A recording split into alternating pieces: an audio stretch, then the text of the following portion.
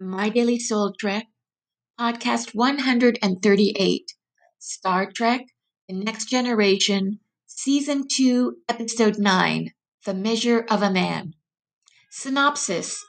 When Lieutenant Commander Data refuses to be disassembled for an experiment he feels is unadvisable, Captain Picard defends his choice in a legal hearing.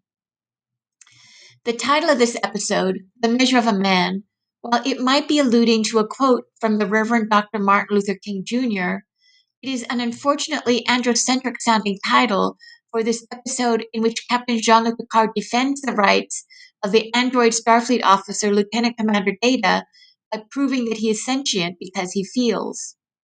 In depth psychological terms, Picard is proving essentially that Data, a logos driven rational ego character, also has an eros driven irrational unconscious, or anima.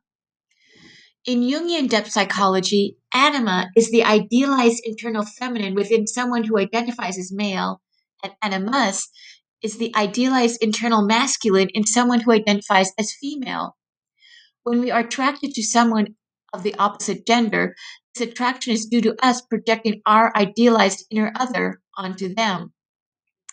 That anima will be a strong influence in this episode is made apparent when Picard runs into Philippa Louvois, senior JAG officer on Starbase 173, and the woman who prosecuted him in a court martial hearing, which was mandatory after the loss of the USS Stargazer under his command.